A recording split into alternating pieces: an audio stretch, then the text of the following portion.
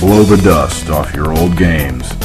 Ready your light gun and press start on your controller as your hosts Alan Price and Chris Vint load up and deploy Operation Retro Shock.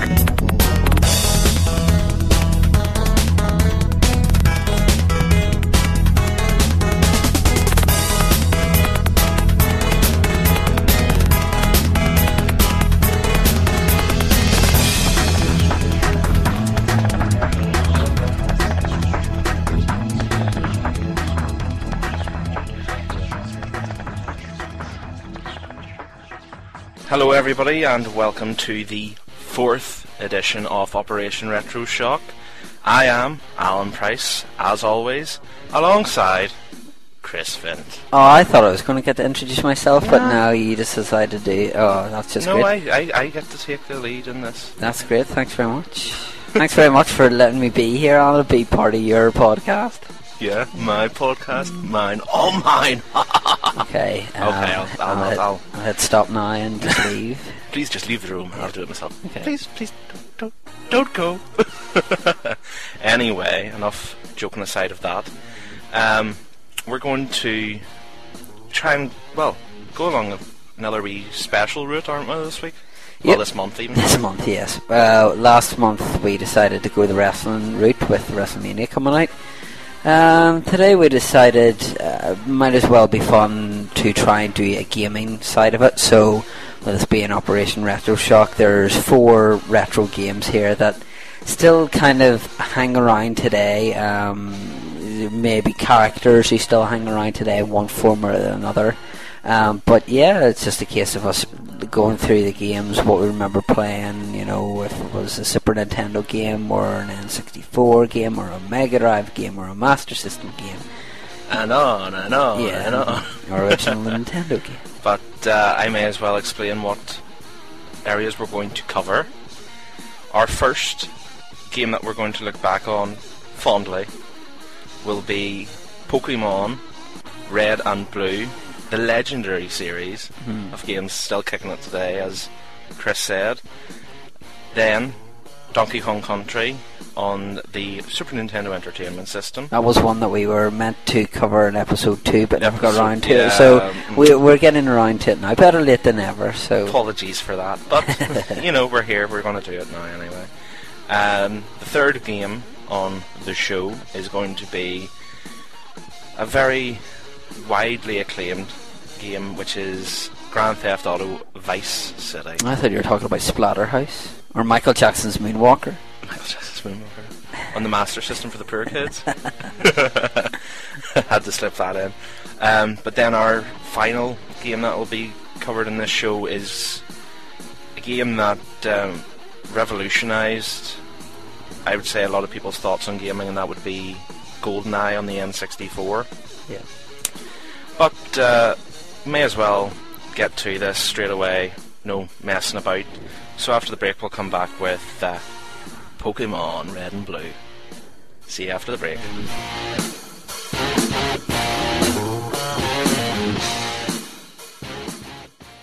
Hey guys, you're listening to Operation Retro Shock with Alan Price and Chris Vint, and this is your one-stop spot for everything retro, baby.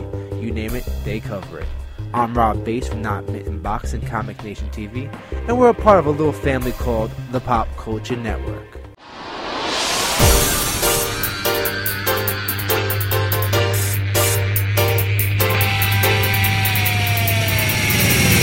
wanna be the very best, like no one ever was. To catch them is my real test, to train them is my cause.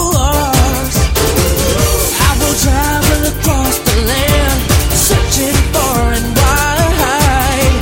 It's Pokemon to understand the power that's inside.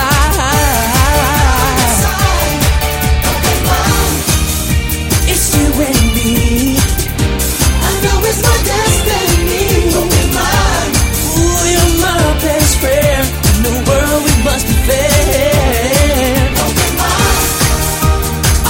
So true, I promise we'll pull us through. You teach me and I'll teach you. Pokemon, I'll teach you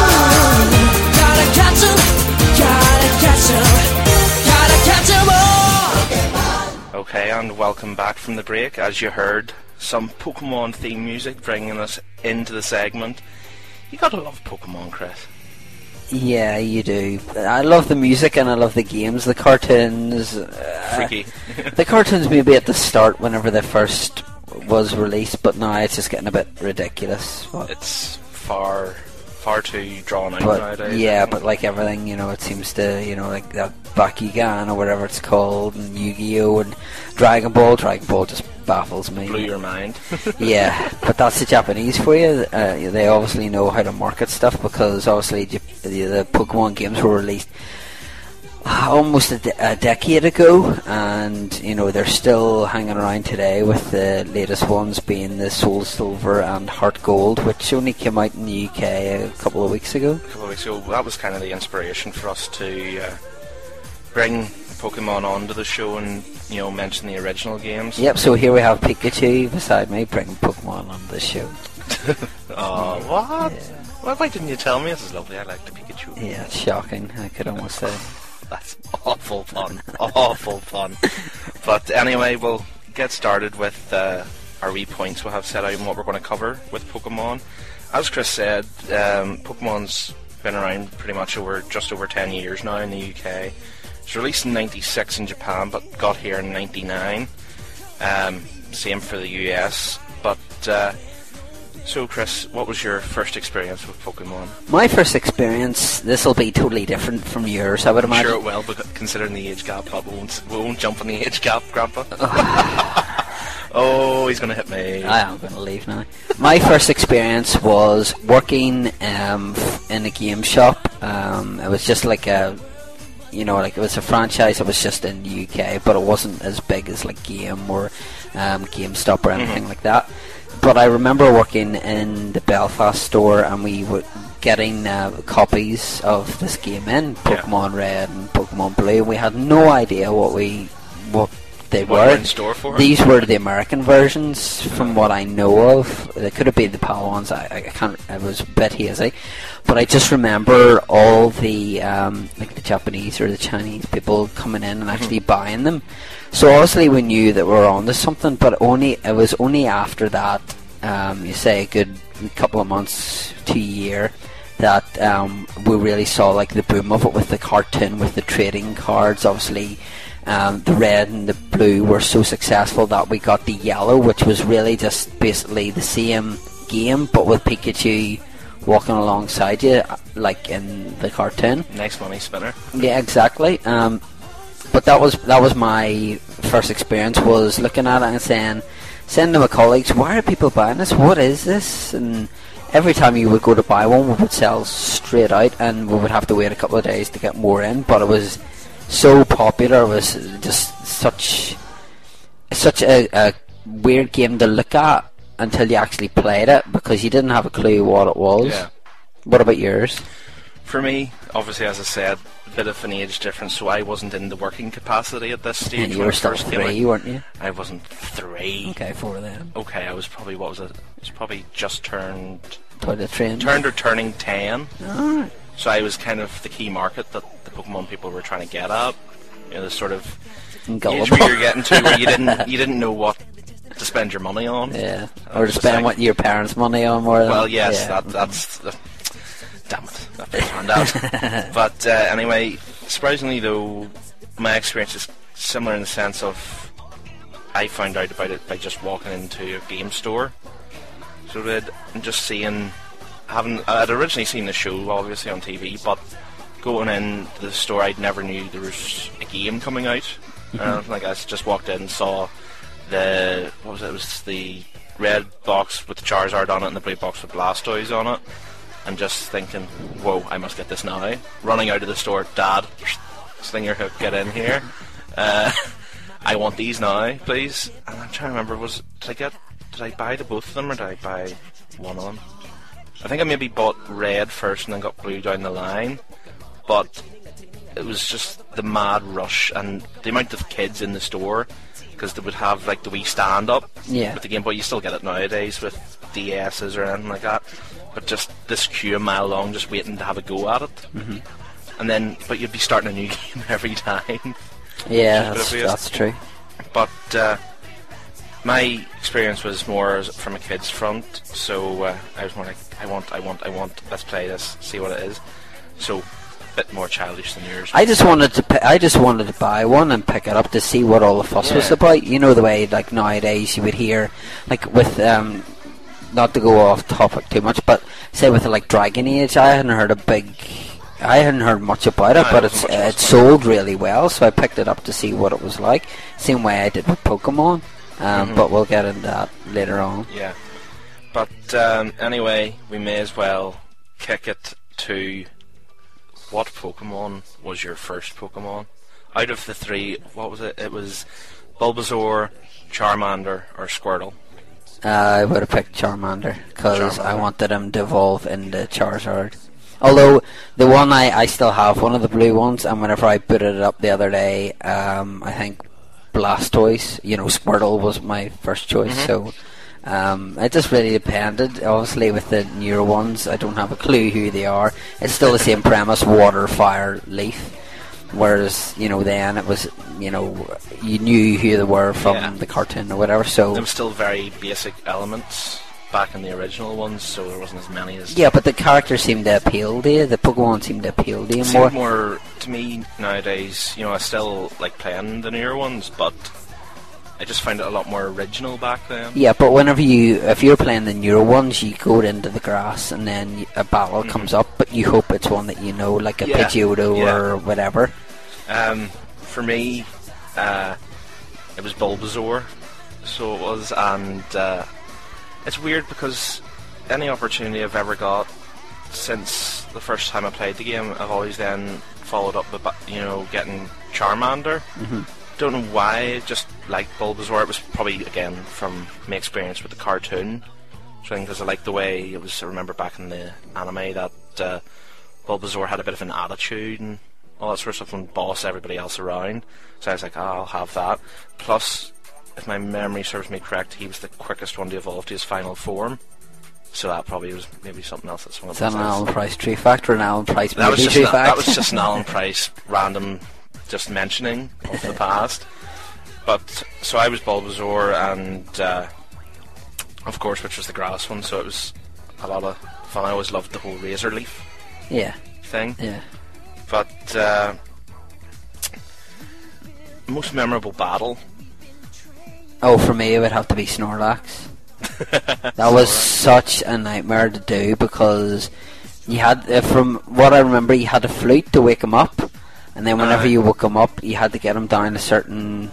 And then there was only. I remember as well that there was apparently in inverted commas a cheat, whereas if you threw a Pokeball, you press down an A. I remember this. You press down an A, and it would capture them faster. Rubbish. So I was throwing balls, he was going down in the air. It's just like, oh, it works. But I remember using like my Great Ball or like an Ultra Ball or whatever to get him. But I was really happy I got him. But I don't think I never used. I don't think I used him. But I think it was good to have in your party because if your other ones got wiped out, he was one. Like I would put him first and then make them go to sleep and then rotate them, so that way, like he would get some experience points, and then somebody else would as well. But that would be my most memorable one. Would be to get that. Also remember, I think I can't remember if it was the red and blue one or if it was the fire red and leaf green. But I remember going through, obviously with the internet now you can look up and you can see where certain Pokemon are, where Pikachu is, and just remember circling around the grass for ages trying to find a Pikachu. Yeah, and then eventually find one. But it's more annoying whenever you find them and you get them to within throwing a ball to catch them, and then you hit like claw or you hit attack, and they attack them, and then the faint, and you're like, oh, I have to go and look for him again and spend half an hour finding it again. Yeah, exactly. Because I remember that. That was one of the first thing everybody tried to do in the original ones was I must find a Pikachu now. Yeah. Which I suppose explains then why they eventually released Yellow. Yeah. Because then everybody just could have one. But for me, some of the memorable battles were I was always a big fan of the legendaries. So I was, and I loved the whole legendary birds. Oh yeah, Yeah, like, was Zapdos one of those birds? Zapdos, yeah. Zapdos, Moltres, and Articuno. I'm really sad. My memory from being... That is an Alan Price true fact. My mind is completely brainwashed from a child, so I remember at least all the original ones. Well, here, what are you surrounded with? Well, yeah. But the whole hassle, a lot like you said with Snorlax, the whole idea of you only really have one chance to get this. Of course, everybody would save their game before the battle. Oh, yeah, totally, yeah. But the whole hassle of, like, you have them down with just the smallest smidge of health left, and you're just throwing ball after ball after ball, trying to capture it, and just keep bursting out after the first throw. And then it's like Snorlax uses full restore or, revive or whatever, and you're like, oh, no, don't be using that. But then I think the joy I had, especially at that age, just when you finally beat the Elite Four, was kind of fun, because you kind of were like, oh yeah, I've completed it, and then you realise, what do you do now? But then there's the whole, you have to catch them all sort of thing. Yeah. It's one thing I'll always remember is just like, I don't know, being like, I have to go and get 100 more. I don't know whether they've upped it or whatever, but I did complete the red and blue one, whatever one I got, but the fire red and leaf green I got the final 4, but I would only get like halfway there, and then I wouldn't get any further. And with the diamond and pearl, I thought that was quite hard to do as well. Yeah, so I thought it was a lot easier then than it is now. But with me being more seasoned gamer, you think I would be able to pick stuff up, but no good. No, I mustn't be any good at it, man. But I'll move on now to something that was very memorable for me, and that is trading your Pokemon. I remember there's a place close to us up the top of the town where we live, where I live anyway. And I remember, I remember going up every Saturday. Not personally speaking, I would say I was in town Saturday. I would go up, but then there would be lots of kids there with their Pokemon cards and their Game Boys trading. You were one of them. I was one of them. Oh my goodness gracious me! I beg for forgiveness. The only trades I did was there was a guy I used to hang around with who would play again with Sapphire Red and the Leaf Green, so we would trade Pokemon. Obviously, with the internet being the way it is now, you can actually trade your Pokemon online. So the Wi-Fi. So people would say, "I will trade you my Mr. Mime for a Farfetch'd or whatever," but it has to be of a certain level. It has to be a certain level for you to meet the requirements. My opinion is, so that kind of takes away the fun of it a wee bit. I know you can trade them with someone, say, in Japan or somewhere else in the world. But then your Pokemon's going to be called, something with labels that you don't understand.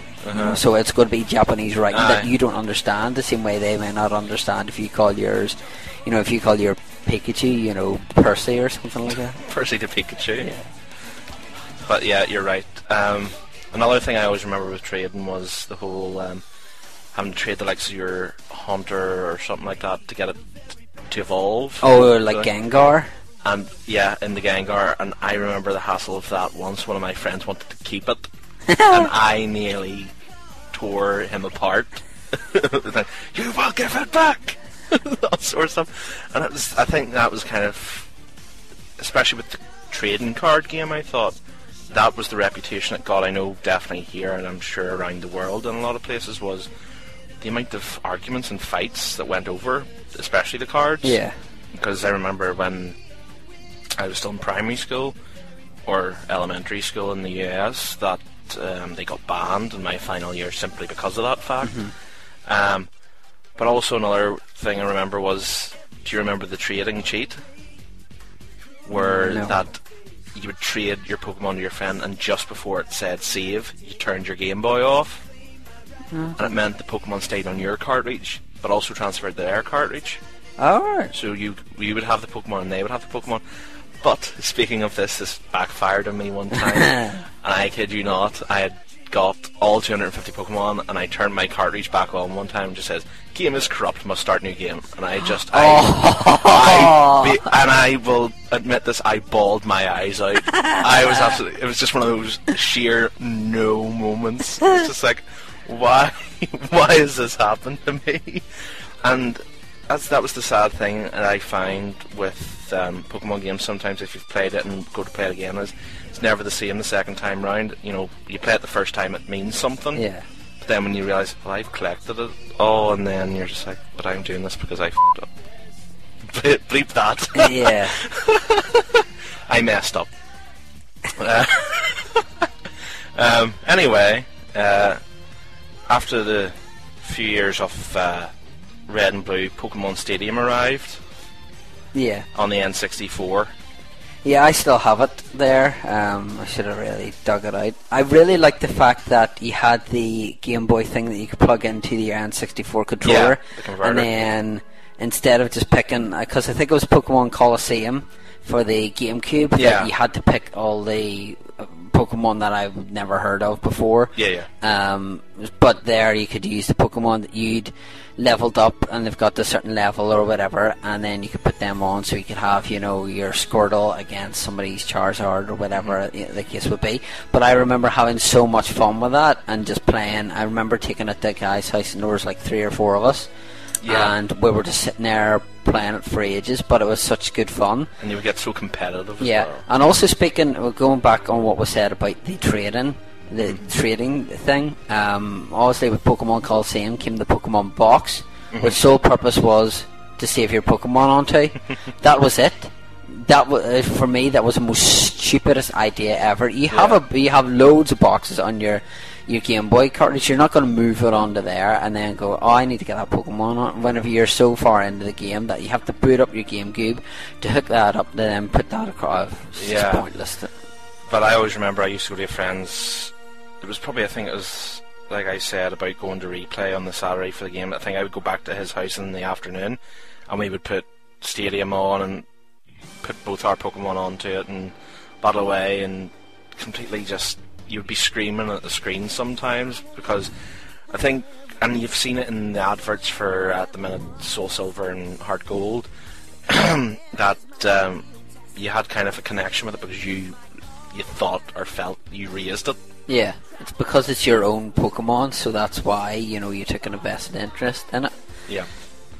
But we'll move on now to just think about, we're now more than a couple of versions on, or a couple of generations, as they like to say.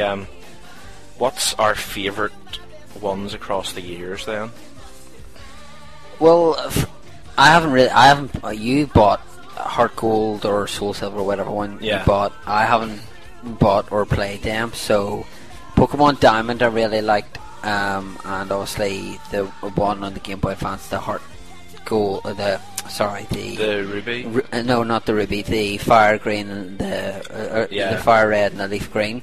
I never really played the Ruby one. I know there was another version, there was like a green one, an Emerald. I never played that.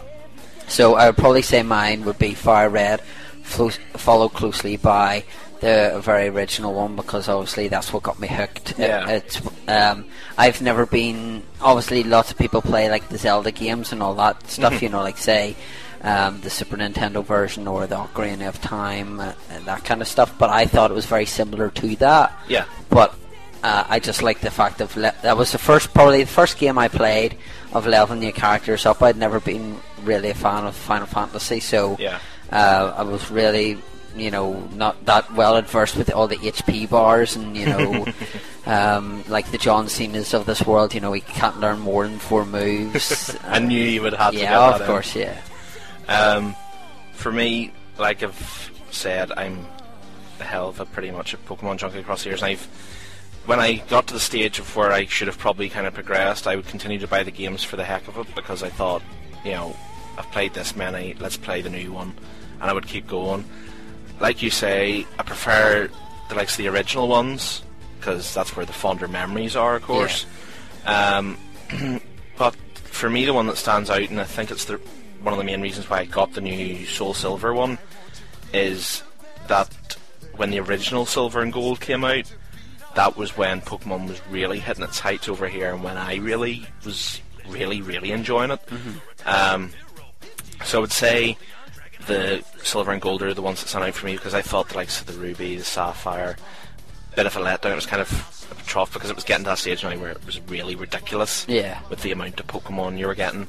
And now the whole thing about, oh well, they're legendary Pokemon. How many legendary Pokemon do I have now? About 30. Come on, they're not that legendary. You can't hide 30 Pokemon in a world that are legendary. But besides that, like you say, it was nice to see them re-release the likes of the Red with the Fire Red. Yeah. And again now with Soul Silver and Silver, because it allows us, I think it's tapping into the market, obviously the new market with the younger kids now coming up, but also Nintendo realised that the older fans will play them. They need to stick to that format, because for me the Pokemon Rangers they can't just go random now. Yeah, the Pokemon Rangers and the Pokemon Dungeons, they never appealed to me, because it didn't have the same quality that the original Pokemons have. Obviously, you have the likes of say Pokemon Snap, which was totally different. It was I thought that back in the day it was pretty good. Yeah, it was like that. We photograph it, and then you have the Pokemon one on the Wii, which is just essentially the Pokemon Coliseum.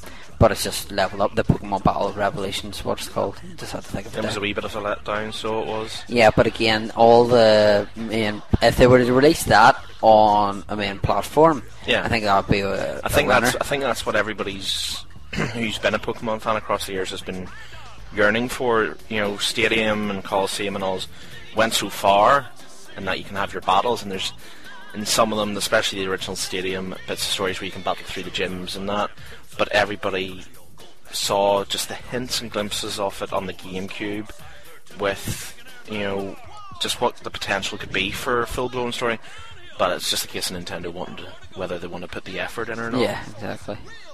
But we mentioned this a wee bit earlier, but we'll kind of expand on it a wee bit now, because Chris has sitting beside him a whole folder filled of them, and that is the trading cards. Yeah. I've had these for many a year, so nice and protected in their little sleeve. Yeah, it's not something that it's something that I found out in the garage that I must have had many moons ago. So I have a couple of shinies like Charizard. Shinies. That is actually worth money now. Well, if anyone wants to buy it off me, the right price, they can do. Or I'll just steal it. Yeah, but there's okay. Or just trade your dog or something for it then. I'll trade Growlithe. Yeah, but just like in America, I think it was, where somebody was trading their newborn sister for a Pokemon card, and the desperation of some people. Yeah, obviously we've had a lot. That's how mad it went. Obviously, we've had a lot of you used to see kids out in this in the playground with the stickers, and they would go, God, oh, I need that one. But I think the Pokemon one really elevated it, and as you said, it turned ridiculous. At schoolyards were banning it. They were banning the Pokemon games as well, because people weren't trading the right things or whatever. But it comes to something whenever they're it's something that's so ridiculous that it just got blown out of all proportion, because it's happened once, and the kids are trading cards and then they're arguing with it, and it's just, I always remember with the trading cards, like I mentioned about the whole, getting banned in school and all. I always remember me and a couple of friends would go down to the town centre where I live and go into a store that was kind of the main store for Pokemon, because they just have shelves completely lined with the cards. And it was just one day we were randomly in it, and we would go up and say we had like £6 of pocket money or something like that. We'd go in and say buy 2 or 3 packets of the cards, and I can't remember why the individual was there or not. It was a reporter from the local newspaper spotted me and my friends buying these cards. And it was probably a case of he saw us spend about total together probably about 30 quid in Pokemon cards. It was just like, I know. But he saw us buying all these Pokemon cards, and he just said to us, guys, would you just hang on a second? And he pulled us aside and he says, would you mind talking to us and all that sort of stuff for an article for the newspaper about Pokemon? And the next week we had our photo and flipping an article in the newspaper about Pokemon, simply because it was that stage. Yeah. And surprisingly enough, the article was connected to my local school banning them, sort of thing as well. So it was all rolled into one sort of thing. And I was thinking, I was just that serious, like, I'm going to be in the newspaper because of Pokemon. Yeah. I think it was one of the jobs I had where there was an email or a voicemail that was going around that somebody had basically said Pokemon cards are £1 a packet. Mm-hmm. So somebody had sold a box of Pokemon cards for £1. Oh, so somebody had a field day. Somebody right had there. a field there. Field day there. All right, yeah, but yeah. Somebody was a happy bunny anyway. Yeah, exactly. But we'll now mention, again, you can't not mention it earlier and not allude to it. It was the cartoon/anime. Yeah. I thought it was obviously The it's original. Obviously it's very wacky the way they move their mouths and stuff, and people could say it, it's cruelly drawn, which is fine but that's the Japanese style. Japanese style. If you're to look at Dragon Ball, if you're to look at say Street Fighter, just look at anything. Japanese. Yeah, if you look at anything, even the Masters of the Universe, the 2002 show, had a hint of anime with the backgrounds all moving around and that kind of stuff. But it's people don't realise how much Japanese anime or cartoons actually influence, our culture, be it UK or America, because that's where Power Rangers came from as well. Mm-hmm. That even wrestling characters have been brought out of Japanese cartoon shows, likes of Tiger Mask, all that. Karina. So yeah, Karima, your favourite. But it just shows you how popular they can become and how wacky the Japanese can make it happen. Obviously, the cartoons that aired over here and in America compared to Japan were a lot different, and the stories I've heard are quite crazy. Was it the Japanese one that had people having seizures or something? Yeah. It was the Japanese one. Has always been a wee bit more adult than the ones over here, because there's the seizures in an episode with just think the episode of The Simpsons where they're in Japan and just the flashing lights. Yeah. Again, Japan. Exactly. Just shows you that. Then there's the episode where supposedly, James of Team Rocket had grown a pair of female. Yeah, I won't go any further. I'll try my best. I'm trying my best not to say it so we can stay PG. But the likes of that sort of stuff, and then 10-year-old girls running around in bikinis. It's just sort of thinking how they could stop this from still being a cartoon show in America. It's just a completely different dub for us than Japan, which, to be honest, is far better, because it would just completely freak you out if there was like adult conversations going on in a cartoon. But but it was the original series, which obviously accompanied the likes of the Red and the Blue. Yeah. Was the one that everybody was watching around the same time, and all the original characters, because even your dog's named after one of the characters. Yeah. Mm-hmm. But then again, I was working in a video shop where we got the Pokemon videos in. A lot of people were coming in hiring them out, like it would be a case of as soon as it comes in, it goes out again. Mm-hmm. So yeah, my dog is named Misty after Misty, because mother wouldn't take any other any name, and I was just sitting there and just racking my brain, and then just for some reason Misty from Pokemon popped in, and that's the reason why my dog is named what it's named. The influence of Pokemon naming dogs after it. I didn't throw a ball at it to try and catch it or anything like that. Yeah. Dog dies via Pokeball. Yeah. Anyway, we'll round up this. Before we do... Oh, right, sure, fair enough. Name your top 3 without your starter Pokemon, your top 3 Pokemon. Oh, no, don't do this to me. Can it be legendary Pokemon included? It could be any apart from the 3 that you start off with. I'll probably stick with the original 150. I'll go for... This is thinking now. I liked Primeape. Okay. which was the evolved form of Mikey, the kind of the fighting monkey thing. Yeah. It was pretty cool. I liked Zapdos as well, so did, and final one have to be now you see this is what happens to me when I get put in the spot. Your brain just freezes. Yeah, the brain just freezes. Yeah. I liked also whatchamacallit, Gollum. Oh, was that the evolved thing of Geodude? The final form of Geodude, he was pretty neat. But there's, I liked quite a few. It's pretty hard to round it down to 3, but what about yourself? Says he gets the help to look through his trading card book, I didn't get a chance picked to look 2. at it. I haven't picked my third one. Mine would probably be Marowak. I really liked Marowak is pretty neat. Marowak. That was only because he had his big bone boomerang. Who was on? Flip. Marowak was one of them. I've forgotten now. I had 2 of them named. Describe them and I'll try and name them. No, I had it here. See, Chris, you shouldn't have thought of this part of the Oh, series. Haunter was Haunter. what the other one was, and the other one would have been Gyarados. Gyarados, very Yeah. nice, very nice. The big blue monster from the sea. Yeah, well, to go from that, from flipping... A wee fish, just. Yeah, Magikarp, who just flapped around. doing nothing. Carp. Yeah, reminds me of someone. Somebody is flapping around doing nothing. No, and it isn't me, ladies and gentlemen, just so you know. At least I hope it isn't. Yes, as you. Anyway, we'll round it off. Yeah, what's the so memory that stands who out was most? who was one of your favourite ones again? Primeape? Primeape, yes. Okay. No. That's okay. I can see a trend going here, but carry on. Why? Oh, we'll get into that. No, in a minute. no, No, I wanna know. no, we'll Fine. do that, and then we'll get into it. Fine. Oh, jeez, whatever. What does he have planned?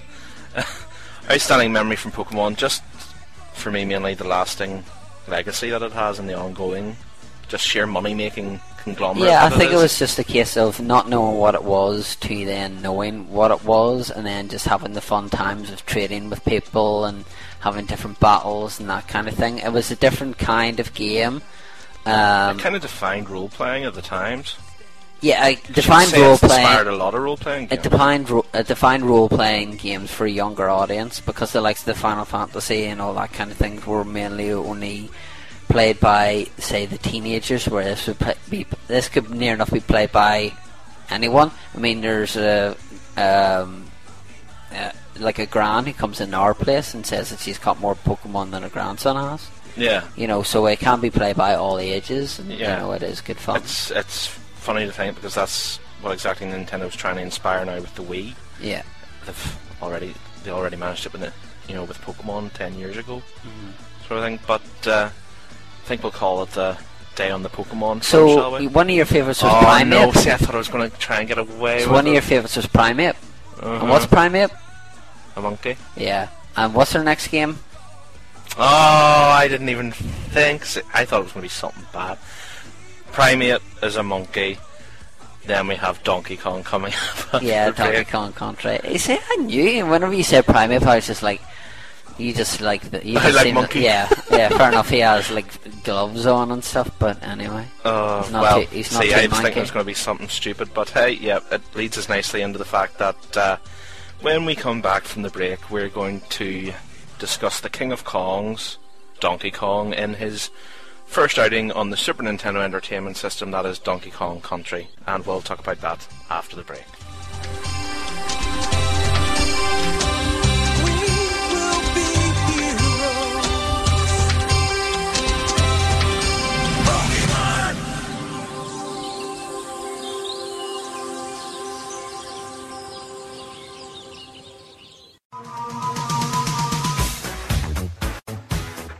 Hi, my name is James Eatook, and you're listening to Operation Retro Shock, which covers all things retro, much like Serial Geek magazine.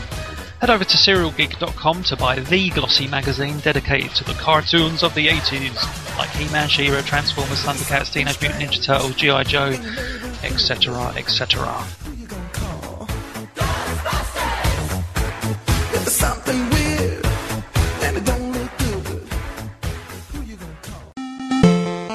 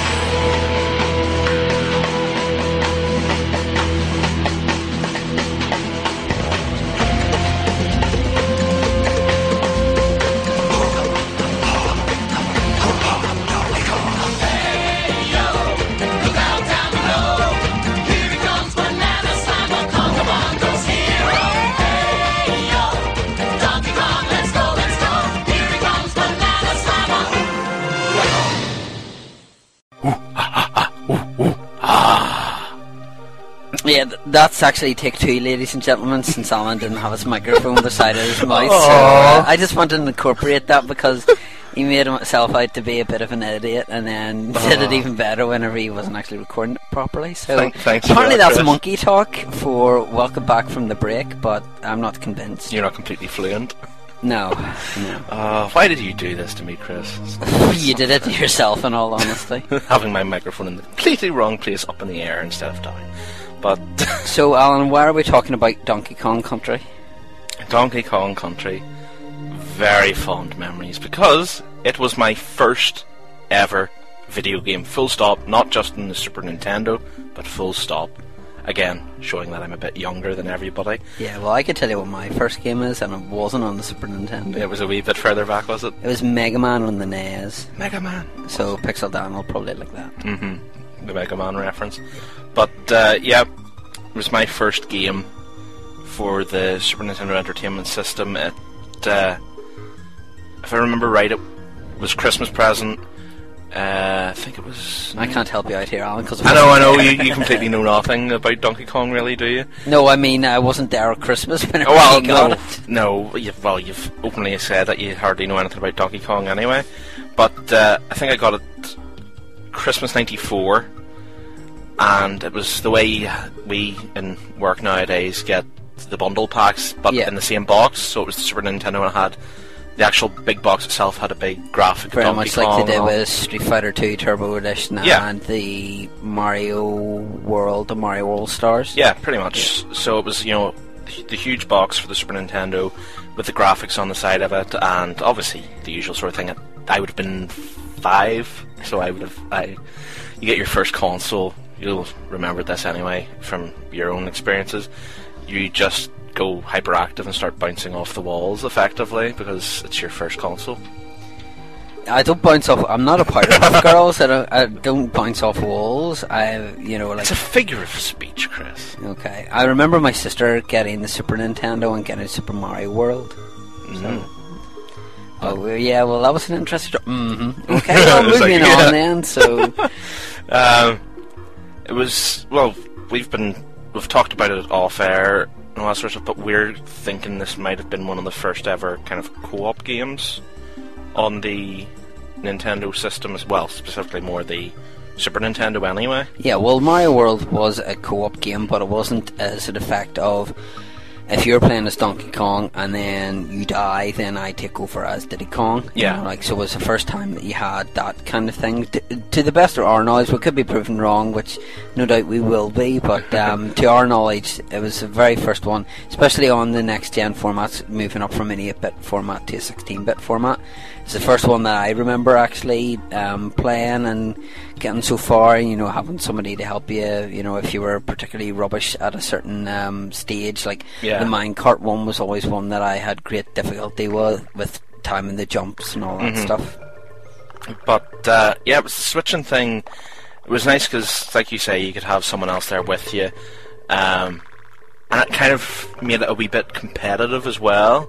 Yeah, because you're like, aha, I'm going to complete this level without your help at all. But then you die and then you get laughed at. And yeah, true. But true. Like you were mentioning there with the mines, probably not one of your favourite levels. Oh no, it's a favourite level because it still sticks in my mind, but it wouldn't be one. I would prefer that over the water one. Just the fact of I can't remember if it was in the first one or the second one, but it was one to do with you had the stop and go lights as well. Yes, the stop and go lights, that wasn't minecart as such, but you were in a mine. Yeah. So you were. That was the ones where it was like when it went go, the enemies would move. Yeah.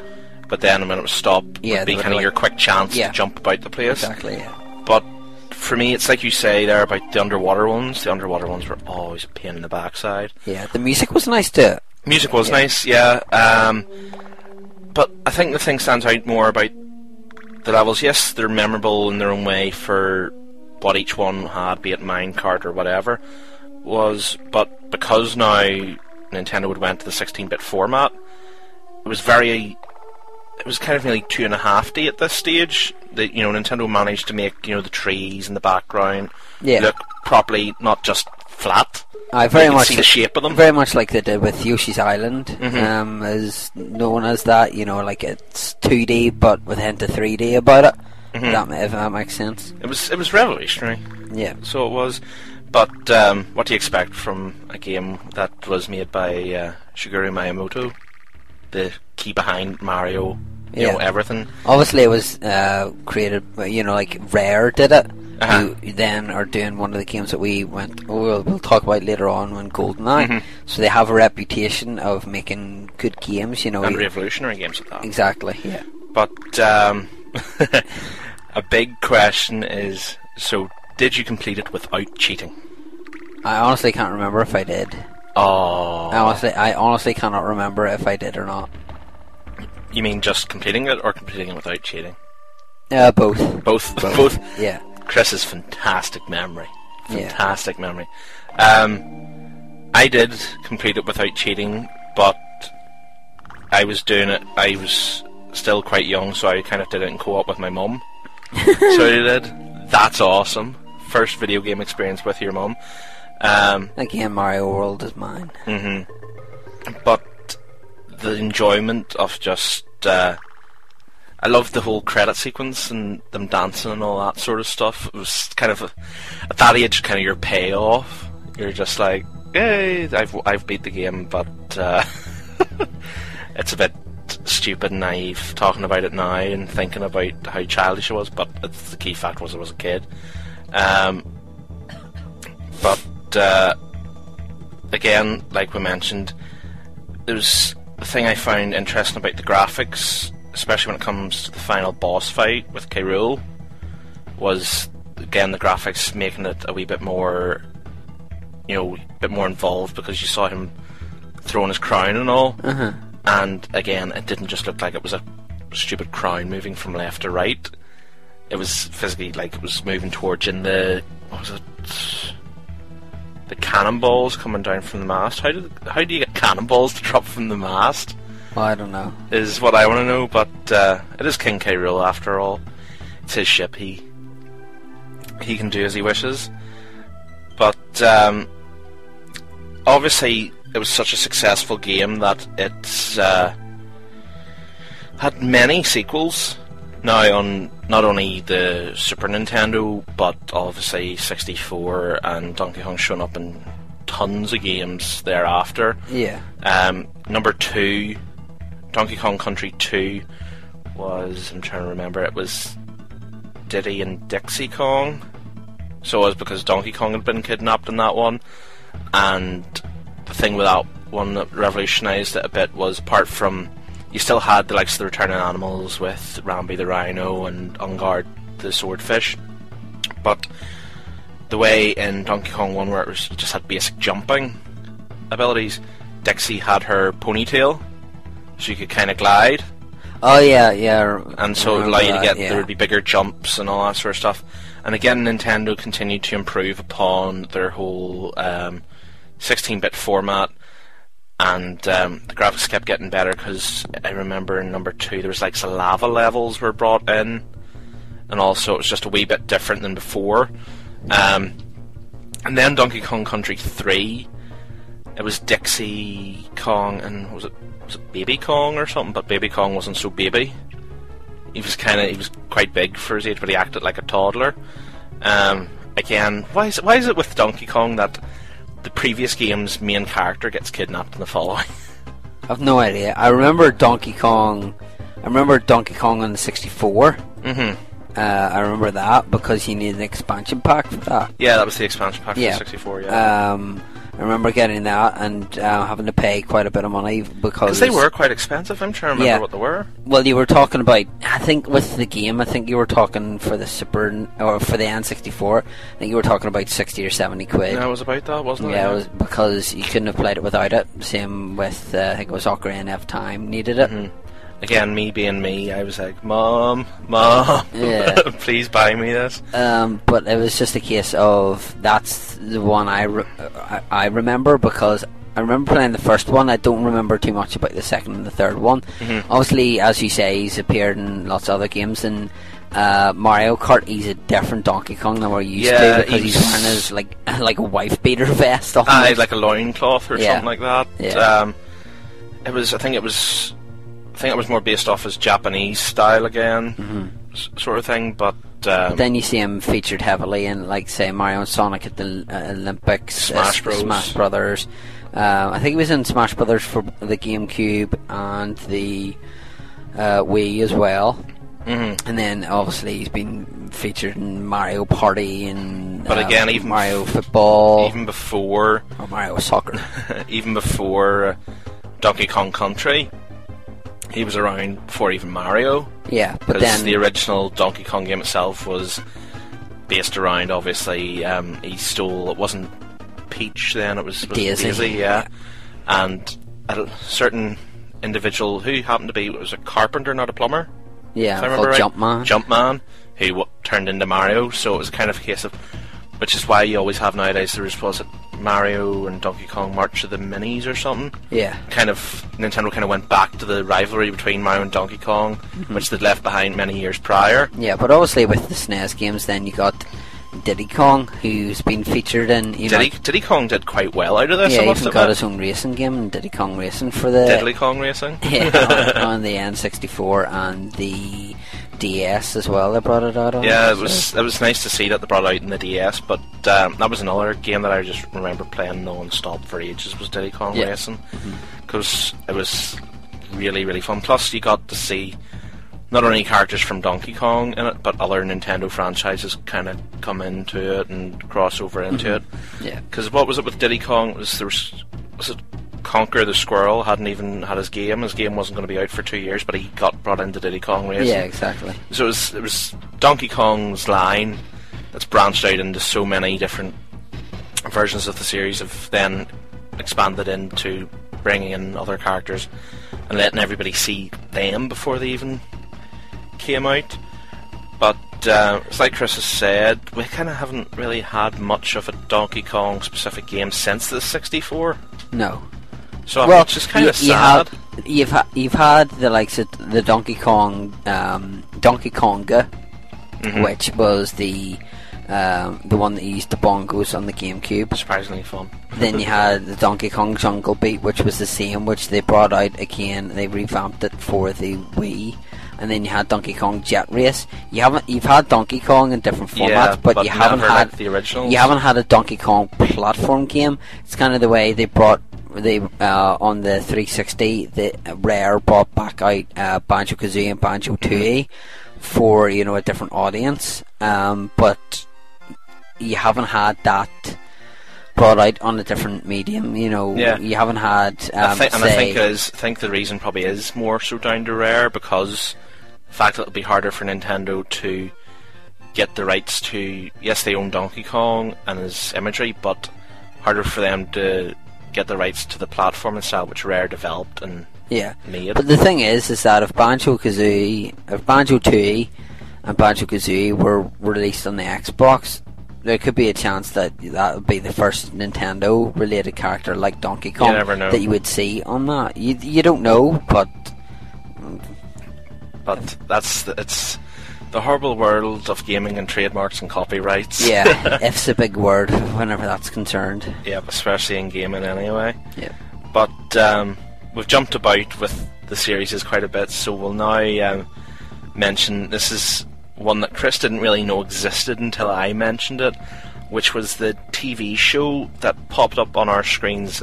I know in the US before it hit UK, but it was on Nickelodeon UK's channel anyway, and I absolutely adored this because, being a Donkey Kong fan, I was like, this is great, there's actually going to be a TV show of Donkey Kong.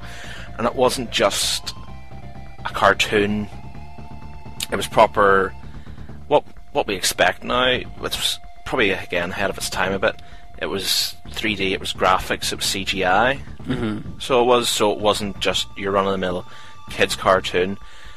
And I think another thing about this that was great was, unlike with, say, the way there was the Super Mario Brothers Super Show, Yeah.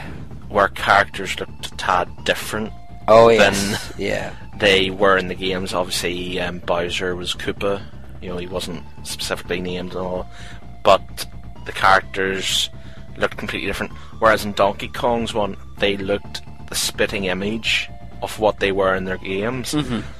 But the weirdest thing about this show was the voices. Hearing Donkey Kong with a Brooklyn accent not shattered my opinion of him, but it was just weird seeing, you know, obviously you'd never haven't played the games, pictured Donkey Kong with a voice other than just a monkey, but it was still a case of just weird seeing one of your favourite games characters come to life with a voice. Yeah. But that was the whole thing with the TV show, is explaining how Donkey Kong became kind of the king of the Kongs, the ruler of the island, all that sort of stuff. And the show had one of the catchiest intro songs ever. So it was N64's Donkey Kong had the Donkey Kong rap, but I far prefer the TV show's theme, which again we played in the intro into this. But it's hard. It's one I've always wanted to dig up and find online, but they've never released it on DVD. Fingers crossed down the line they release it. Why are you laughing at me? I want to relive my childhood. That's the point of this show, Chris. Oh, well, don't be expecting me to buy Donkey Kong on DVD, thanks. Go watch He-Man. Oh, will they? Yeah. We'll be discussing that at some point. Oh, over my dead body. That's alright. Oh, prepare for the hate mail for me there. Yep, that's fine. Any Masters of the Universe fans want to write to Alan Price, you can send your hate mail via alanprice@popculturenetwork.com. I knew you were doing that. But I'm only joking, everybody. We'll get to it eventually at some stage, in many months down the line. But something everybody can hear, I'll just pause for a second so they can hear it. There in the background is it a tumbleweed? Not a tumbleweed. Oh, right, okay. That's inside your head. Oh, snap. Obviously what you could hear in the background is part of the soundtrack to Donkey Kong Country itself. Again, another thing that I think made the game stand out. Oh yeah, because it was very level specific, as we've said earlier on. You know, the mine cart level, you had music there. The underwater level music, you had, you know, music there. It was all specific. So if it was raining, you would have different music than you would if it was dry land. Like or anything raining, like it was like drums. Yeah. Water was kind of more, what was it? More synthesized tranquil. and tranquil. Yeah. Sort of thing. And then what was it? The likes of the minecart levels were it was kind of energetic. Yeah, it was very fast paced. Yeah. Like, you know, it's got to go really fast. You need to. And I always found that music kind of corresponded to what you did with the controller. Like you would maybe jump too early and all that sort of exactly. You'd be like, you'd get hyper because of the music. Yeah. But it's one of those soundtracks that I've always found that having it on my computer, I could just, you know, listen to. And it's weird to say that about. You could say it about games nowadays, because games nowadays have proper songs with lyrics and all, but this is a game that the songs themselves don't have lyrics, it's just a tune. But that's the same way a lot of people would say that about the Zelda games. Yeah. You know, like the Zelda games have really beautiful music. The likes of Mario World had good music and things like that, but yeah, it's one, like, whenever we're compiling the music for the background, you know, like, it was a treat to actually listen to the music before you actually pasted it all together. So it was nice to actually hear the music and think, right, that's the music for this, or that's the music for the bad, that's the music for the end boss, or that's the music for this, or that's the music for that. So yeah, again, you know, like, you associate, as soon as you hear that, you go, oh, that's the minecart level, and then you start thinking about things. Oh yeah, I remember, you know, like, there was a certain part that went up a wee bit, but it went down, but you had to, like, jump and then get enough steam to go up and then jump again, you know, that kind of thing. But it's just nice to have good music with games, and it's something that you can't neglect nowadays, especially, as you say, with them having such the media available, you know, as we'll touch on later on with Grand Theft Auto, you know, how the music has evolved from 16-bit, you know, to the 360 MP3s and all that sort of stuff. Yeah. But we'll kind of sum this up now with we've obviously talked about the game enough to you have a great impression of the game, but favourite moment that makes you smile from your memories. For me, apart from the whole, it was my first game and I played it with my mum and as the final memory, my favourite memories actually more come recent, when you, me and a friend of ours were around here and you had the old console set up and I played it. Yeah.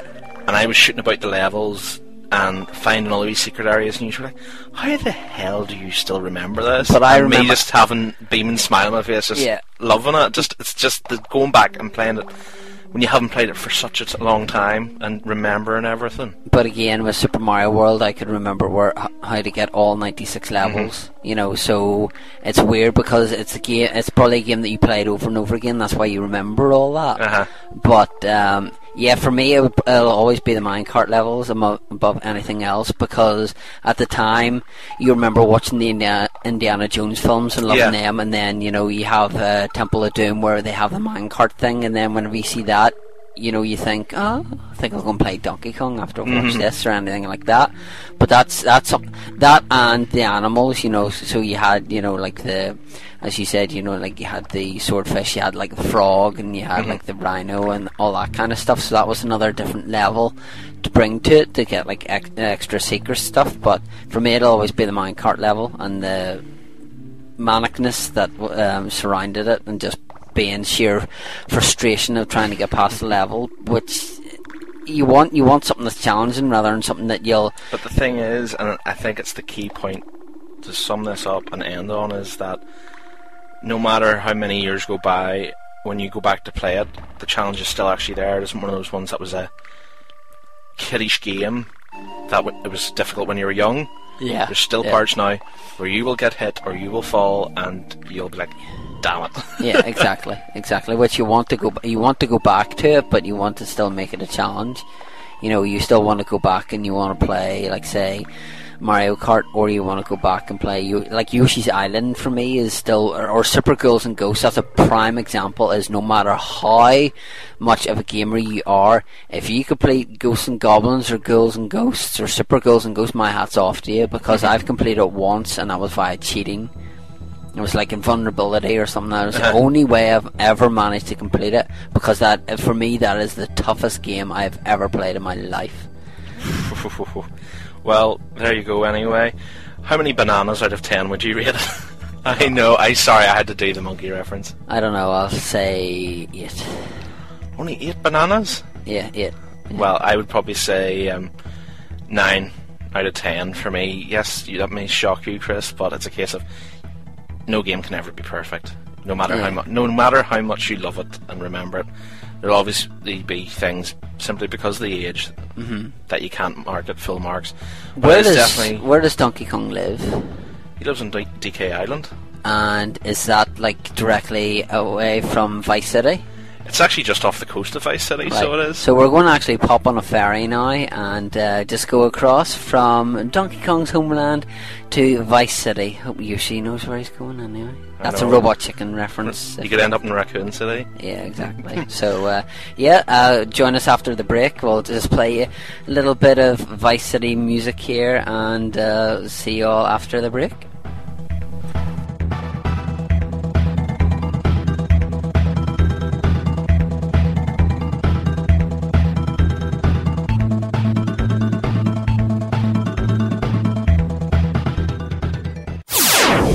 While other stations' listeners are at school, we're shoplifting.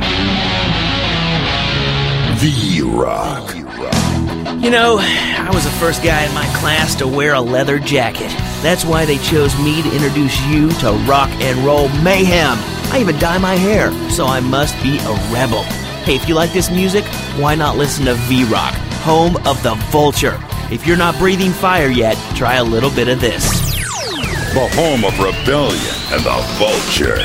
This is V-Rock, where rock and roll reigns supreme. Or we'll peck your eyes out. Knights of the Road, here's your stallion. The car for freedom. The car for hot excitement. The car for a man who is alone against the elements. The Waibatsu Thunder. The pride is back. It's the power of a compact. Looks small, but it's so big. Fuel injected. Inject me. My Batsu Thunder. On the toll road of life, you have to pay to prove you can. Live the emotion of an individual. The awesome power of nature distilled into one vehicle. Because after you get struck by lightning, there's thunder. The Maibatsu Thunder.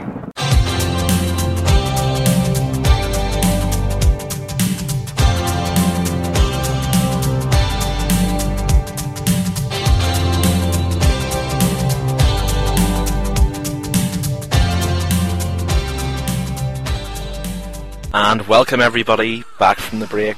Hey, welcome back from the break! Okay, I was going to go for something a wee bit more reserved and You say... don't show me no respect. Oh no, it's the wrong game. Wrong game, Chris. I was going to say along the lines of... Muchas grande. He's just going to keep doing this. This is the guy who made monkey noises? No, but hey. Welcome to the number one, as they say, holiday resort in America with the most deaths and killings and murders. But Raccoon you still City? love it. No, not Raccoon City. Oh, alright. Vice City. Oh, right, okay. Your number one destination. But Grand Theft Auto, what a series it has become. Yeah, I remember getting the third one whenever it first came out. Third one's where this whole thing really kicked off. Yeah, I remember seeing a lot of reviews about it. You know, like it was getting like 93, 97%. And whenever you see magazine scores like that, you think either they're, you know, like if you get an official PlayStation magazine, obviously they're going to be 9 times out of 10 they're going to be biased towards the game. Like, so whenever you see high marks, you're like, oh well, this looks good. So I remember picking the third one up and playing it with a mate of mine, and he was just so struck with it that I had to actually save it, and we needed to go to our local games stop for him to pick a game up of it. It was that taken with it. With Vice City, obviously the same way if you play like Resident Evil, you know, if you love the first one, you're going to get the second one. Same way with Vice City, you're going to love that. Now obviously Vice City was huge in the fact that it was such a bigger scale and it had so much to follow. But you had your character was talking rather than in Grand Theft Auto 3 where your character didn't talk. It was just words on the bottom of the screen. Exactly, but there's so many aspects that we'll get onto later on, but I just remember the third one being, you know, a crucial thing for me to pick up Vice City. Yeah. I can't remember if I was working. I think I was working at the time, but I can't remember how much I paid for it. Probably would be about £40. I know, prices never change, no matter how graphics are, sadly. Yeah. You can scare yourself if you look back at the old price of games. But similar situation for myself, GTA 3. As you will no doubt have guessed, ladies and gentlemen, that by the time GTA 3 was out, I still wasn't 18. Oh no, I was a naughty boy, wasn't I? I was a naughty boy. But yeah, so the whole appeal of GTA 3 for me was the fact of this is kind of a game I shouldn't really be playing and all that, but yeah, but that happens now. I mean, it happens too much now. Yeah, you and I work together, so it's just a case of people come in, you're aware that's an 18 rated game, and the kid's like 7. Yes, that's fine, but it's the parent's choice at the end of the day. But I'll go on record as saying, you know, like if it's the parent's choice, then don't blame games. You know, like if you're prepared to buy them for it, and if the people behind the counter are explaining things to you, I can obviously not everywhere does that, but it should be made, it's part of the job. It should be made a law now where, you know, like people are spoken to, you know, and said to, because you wouldn't go into a wine bar and then decide to buy your kid a bottle of wine, a pint or a wine or something. Exactly, but we're getting bogged down. It's always something that we mention because we feel it's the right thing to do. Yeah. It's one thing I think's got a wee bit too far, in the sense of, and it's not that we're condemning the series because it's completely not the series' fault. It's the fact of the matter that when I was playing GTA 3, I was 15, 16, so I wasn't too far away from 18. Yeah. Not that makes it right, but still, at the end of the day, I was 15, 16, whereas we have kids coming into work now that are 6, 7, and their parents are just bringing the game up completely mindlessly, thinking it's just another game. But the child can play, and the kid's like, yeah, it's fine, and we have to explain it. But again, we don't want to get bogged down in that. It's not what the series is about. No. It's, again, like we've really said about Pokemon and all, it's role-playing. It is a role-playing game. You are, as in Vice City, you are Tommy Vercetti. A very interesting individual with his flamboyant even, Hawaiian shirts. Yeah. Lovely individual. But the whole thing, like we were saying with GTA 3, it put GTA in the map for the PlayStation 2. So when 2002 came along, end of the year, November time for the UK, and Vice City reared its head, the shops were absolutely chock-a-block. Yeah, exactly.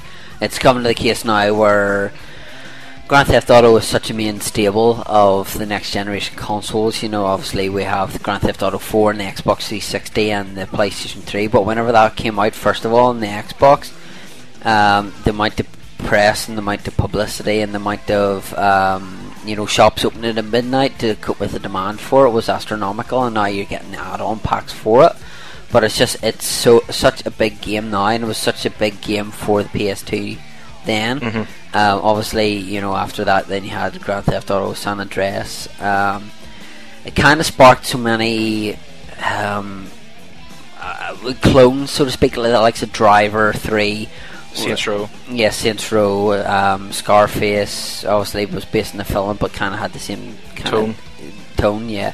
But for me, Grand Theft Auto Vice City would probably be trendsetter. Yeah, but it'd be one of my top 5 PS2 games. And at that time, it would have been the main selling point of a PS2. Yeah. The same way you have the Halos or the Assassin's Creeds of this world, who are the main reasons why people would buy a next generation console. Yeah. Besides, obviously, the whole idea of the world being so big now and so diverse in the GTA world with Vice City, another key selling point which has become, again, very much the mainstay from GTA 3, and again made more iconic by Vice City, is the radio stations. Oh yeah, totally. I mean, the music in that, I've bought the box set for Vice City itself, but just which is a hell of a box set. Yeah, the music of it is just fantastic. I remember driving along to push it to the limit and on a motorbike, and then just whacking into a lamppost and flying off, and then the music's off. But just trying to find, like if you were trying to find Laszlo or whoever you're trying to find. Yeah, your favourite radio channel. Yeah, you're trying to find your favourite radio channel and seeing what it's Emotion on. with Fernando Martinez. Yeah, but you just have so many classic songs on it, so again, we have it playing in the background, so see how many you can name. You can name, yeah. Maybe you can text message Zit and they can text you the title of the song. Yeah. Plus the fact that in Vice City as well, all the commercials, say you had, I remember like Pogo the Monkey and all that thing, all those were proper websites that Rockstar actually made proper websites. So if you wanted to go to petsovernight.com, that was an actual website. Yeah. Which is pretty clever to actually do that. Yeah, because there's what else as well? There was Thor and his Viking Bible on how to improve your life and all that sort of stuff. Rockstar just go into so much detail. Not only was it on the radio stations, but posters on the wall and that sort of stuff. Talking to each other and stuff. Yeah, and just the wee tiny details. But the radio stations with the music, I know to this very day that I specifically have on my iPod or generic media player, we don't pick and choose, that I have a full Grand Theft Auto Vice City playlist, just ready on and listen to it, because song comes on, you just picture, say, driving a boat about or something like that. Exactly, yeah. Because it's just that sort of thing that makes the game stand out to you. But like we were slightly debating, you were saying being your top 5 PS2 games of all time and that it was the best game at that moment in time. Would it be fair to say that in comparison to it now, what things are better in Vice City than they would be in the later games? I think it's not overcomplicated now. Whereas with next generation consoles, you expect so much. Mhm. You know, so if you have, obviously with Grand Theft Auto 4, there was so much that needed to go into it. Mhm. So you needed to have, you know, like you need to have download content, you need to have online multiplayer. Yeah. You need to have, you know, you need to have all these different facets, you know, put into the game. You need to have a really good soundtrack. You need to have really good playability, but you can't make it too long. You can't make it too short. You know, you have to make it over like an 8-hour thing, because then a lot of people give off stink. I mean, there's Call of Duty Call of Duty Modern Warfare 2 that people bought, then took home and completed. Whereas the likes of Grand Theft Auto, you can pick up. You need to have that playability factor above all else. But and that was, I think, something, especially in the PS2, besides the likes of the Final Fantasies, that made GTA kind of stand out on PS2, because obviously back then download content and all wasn't available. Yeah, exactly. But it was a case of, it was something that you could save in your memory card, take around your mates and show your mates. You know, like if you would like, this is my car, yeah, this is my house. I remember, you know, like standing on top of the parking lot near where the safe thing is, and then just shooting loads of civilians, and then getting 5 stars, and then getting in the car, and then jumping the car off the top of the roof. Your own wee cinematic movie. Yeah, it was almost like in Die Hard 4, whenever he drives the car, jumps out, and then it hits in the helicopter. In the helicopter, yeah. Yeah, that's what I was trying to do before Die Hard 4 came out, so they stole my idea. But it's just the things like that. You need stuff that you could go around and show your friends. Yeah. I mean, every Vice City game that I see, you know, like people are trading in or whatever, you know, among my many years of working in different companies and things, they're always scratched because they've always been played that so much. You know, it's very rare that you would get one that is in pristine condition. And it's the same with Grand Theft Auto 4 now, and it'll probably be the same whenever the add-on packs come out for the PS3. Mhm. You know, like in a few years' time, you'll see them. They're quite badly scratched because they get played so often. And the Grand Theft Auto is the type of game you can stick in and you can play for half an hour. Because there was the likes of whenever we were waiting to go and watch WrestleMania. Yeah. We put on Grand Theft Auto and we put on wrestling music in the background. Because you could just go drive about. You didn't need to do a mission. You didn't need to do anything. You could drive about, just maybe cause a wee bit of mayhem, but it was just the idea of it's the sort of thing you can put on for 5-10 minutes, whatever length of time you want, and just have a bit of a laugh. It's something you can get totally immersed in. You know, you could say that. I mean, I've known people who've played it so long. I've spoken to people and they've said they played Grand Theft Auto that long that they've actually walked past a car and thought, I can nick that car. Or they've been in a car driving and they've been having to keep an eye on their speed in case they're going too fast. Because in Grand Theft Auto, obviously, you can drive on the footpath or wherever. Yeah, and you can go past the police at 1,000,000 miles an hour. Yeah, exactly. But it's just the fact that it's such a wide open world that you can go and do anything. You can go and find a helicopter. You can go and get a motorbike. You can go and join a gang. You can go and start a business. Get a different suit. You can go to a club or whatever, and you know, you can go to so many different things, which is just incredible. The fact that they improve on that, but going from the 4th or 5th one is going to have to be a massive. It's going to be big. Yeah, but we'll get back to the possibilities of the 5th one towards the end. But we'll move on to the point you've kind of already mentioned, the likes of your memorable moment, and that you know, starting a shootout, getting your wanted level, and that sort of stuff. But what mission do you remember standing out to you from Vice City? Oh, it would be the one, I can't remember, obviously it's been ages since I've played it. Can't remember the specific scores, yeah. I remember the one where you first got the sniper rifle, and you're down at like the docks, and I think Lance is doing something and you have to protect him. Yeah, he's at a deal or something, you have to look over him. Yeah, I remember doing that, and you have to... they've even cropped up in GTA 4 as well. Yeah, but I think you've had to use you have to get a pill first of all to slow it down, so whenever the character's moving, it's a lot easier for you to shoot. Yes, kind of similar in like Metal Gear Solid, wherever you have to get the diazepam to steady your nerves, otherwise the gun's going everywhere. But that's the one that stands out the most for me. is doing that and just making sure that I always made sure that whenever I went on a mission, I would make sure that I had a fast car. Sometimes, obviously, it would say that you need to take a certain car to go to a certain place, but I'd be really miffed whenever I took like a really good car to a mission and then came out and the cars disappeared and be like, I wanted that car, I don't want this heap. Another part of GTA, exactly, yeah, where you become possessive over, say, your vehicles or that sort of stuff. Yeah.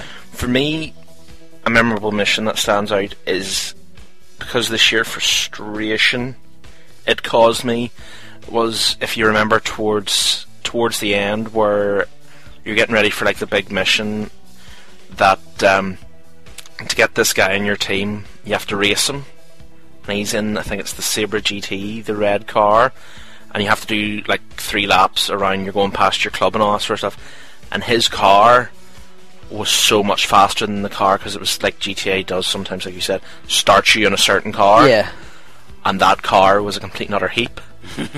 And you had no chance of catching him in that car. So what you would have to do is, before you went and started the mission, would have a fast car parked beside, so you would jump out your car, jump into the fast car and chase after him to have any hope of catching him. And I remember doing that mission over and over again, and the only reason I completed it, I remember the first time, was because for some odd reason I clipped his back tire and he flipped. And that was the only reason why I completed that mission. But there's so many missions in that game that will make it stand out, because it was, again, the kind of first time in GTA that you had such a wide diversity of vehicles. Yeah. So you could have, you could have a mission, part of it would be a helicopter, part of it would be the boat, part of it would be the car, part of it could be a scooter. Yeah. Because there was the pizza delivery missions and all that sort of stuff in there as well. But that's how diverse and how memorable the missions could be. I think the key thing we'll have to talk about now would be, like we've mentioned about, it went GTA 3, then to Vice City, then to San Andreas for the PS2 stages of the game. Out of that trilogy, is Vice City the best? Yeah, in my opinion, it would be Vice City, the third one, and San Andreas. I didn't like San Andreas because the majority of it I played, I was on a bloody push pedal bike for the majority of it, and I just didn't like it. I couldn't get into it was such a far leap. It was different, yeah. It was such a far leap from Vice City to San Andreas. It was a lot bigger than Vice City, but for some odd reason that didn't help improve it. Yeah. Sort of thing.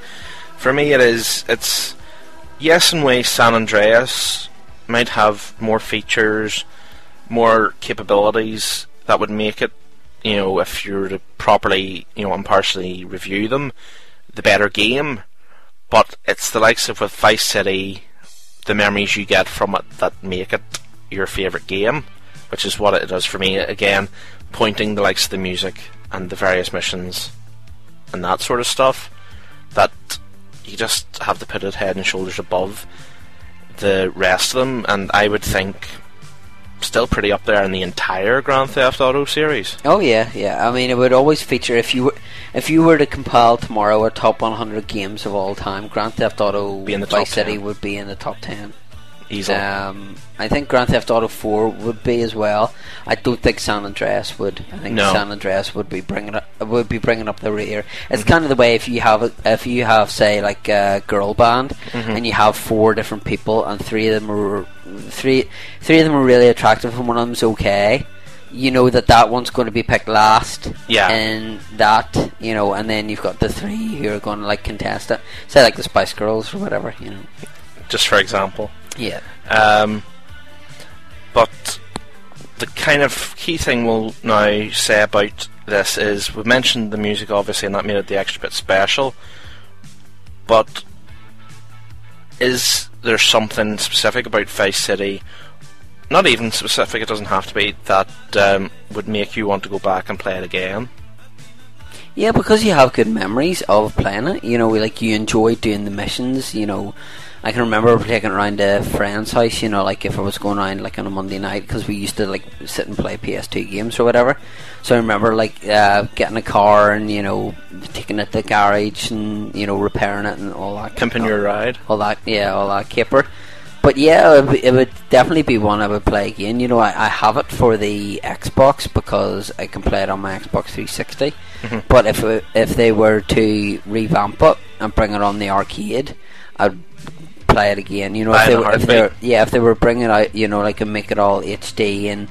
You know, because obviously whenever you play it, there's like borders inside of it. You know, it's not the most pretty looking game. It wasn't designed for widescreen at that stage. Exactly. So it's a game I would certainly go back to, but they would need to bring it up to next generation standard. You can't just have one big graphic hand. You'd have to have, you know, the detail for fingers and all that sort of stuff.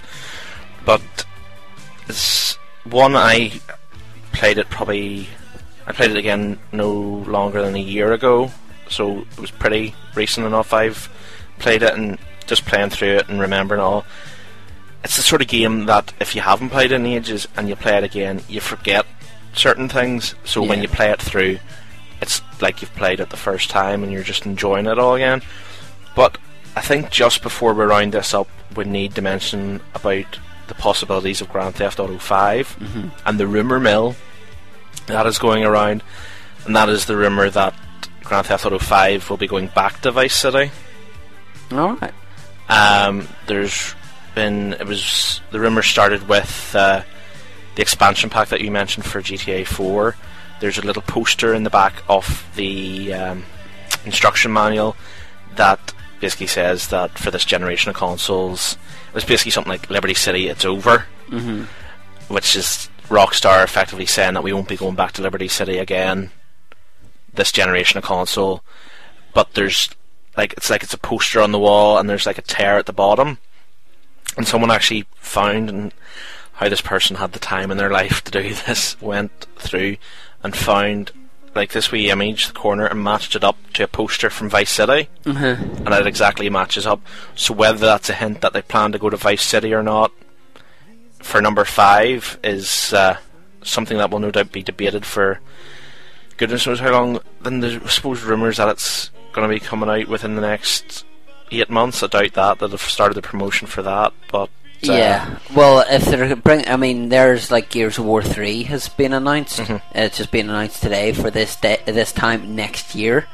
So if they were bringing something back, and if you were to bring something out in 8 months, you need to get the hype going. Yeah, you need to get the hype going, because, you know, like 8 months would be like after Christmas. Well, no, it would be at Christmas time, sorry. If you were to bring it out in 8 months, with us being in April, it'd be November, December time. So yeah, you would really need to get the promotional bandwagon going. But that's the internet for you, is rumour mills.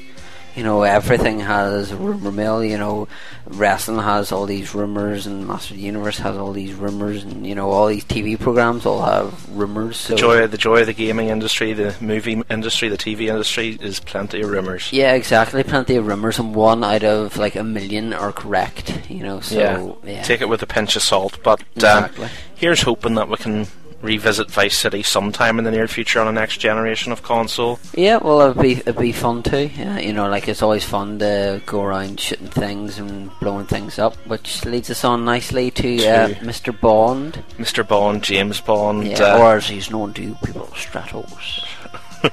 Sorry. Chris and his little hint to Masters of the Universe and Stratos sounding like Sean Connery. Exactly, yeah. But, as we were saying, the man that can sneak into many a building, blow it up without anybody knowing, Mr. James Bond in a very popular game that is GoldenEye, and I suppose we'll get to that in just a moment. Yes, we'll see you after the break, so join us for some James Bond goodness on the Nintendo 64. It's been a long time, but it's still good, and see you after the break.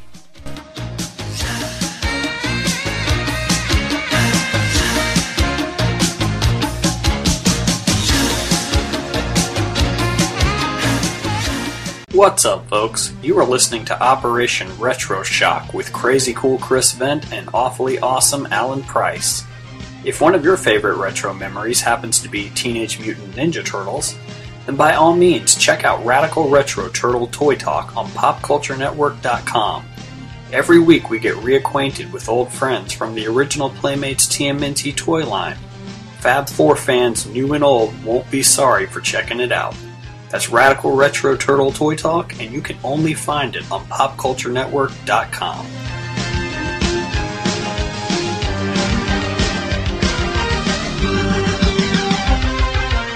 Turtle power!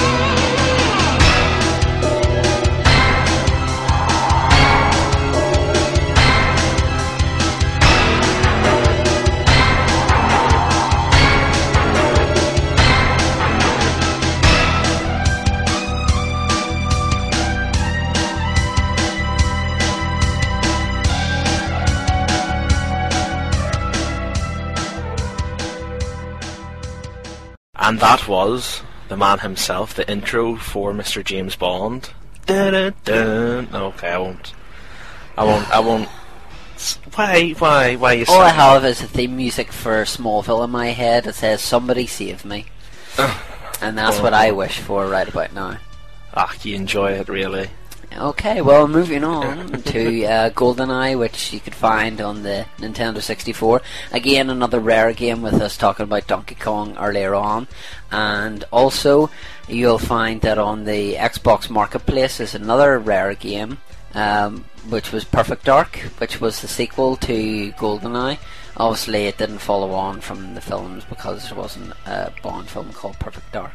There wasn't any canon for it, but we will start by, obviously, we have to mention the film. Yeah. The film was great. It was Pierce Brosnan's first outing as James Bond. It was one of those films that I watched and didn't particularly like at first, but then I watched a couple more times and it grew on me. Obviously, Robbie Coltrane in it is fantastic, and Sean Bean as, I can't remember his name. 006. Yeah, well, I you can call him 006. Yeah, I'm trying to remember his name, but I can't. But I thought he was outstanding in it as well. But I just thought it was a really, really good film. I really enjoyed watching it. Obviously, whenever you've watched that, then you go to play the game. You try to see what the comparisons. Yeah, the comparisons between them, as you do with the majority of every game movie tie-in. But yeah, I absolutely loved the GoldenEye movie because, again, I was still at that kind of younger stage. It was one of my first experiences of James Bond. I'd seen some of the Connery stuff, so I had, but it was my first more modern age Bond movie that I'd watched. And again, like you said, it was Brosnan's first movie. And I could not, at that stage, just get out of my mind the whole bungee jump down the dam. Yeah. So, which again you recreate exactly in the game sort of thing. So that was like we were saying, the things you would pick out and want to compare and remember from the movie. So I would find a lot that you would jump back and forth. You would play a level and then, you know, at some stage, if you'd completed the game, maybe even go back and watch the movie through again. But I remember how I came onto the game. I found the game. I initially, as GoldenEye came out towards the beginning of the 64, and at this stage I still didn't have a 64, but I remember a friend at school had got one just a few months prior, and he'd got GoldenEye, and having seen the movie, I was like, oh, I want to come over and play it, and that sort of stuff. So that was when I first came across GoldenEye, and I became addicted to it. Yeah, I was working in the same place I was working whenever Pokemon came out, and it was one of those games that it just sold out. I mean, it came to the point that I couldn't actually get one of my best mates a copy. I had to wait until somebody traded in an Australian version, which was still PAL. I had to phone them because this was before we had the mobile phones, etc. You know, they were still really much in their infancy. I had to phone them to say, listen, I have one here, do you want it? And he said yes, and he came down and he got it.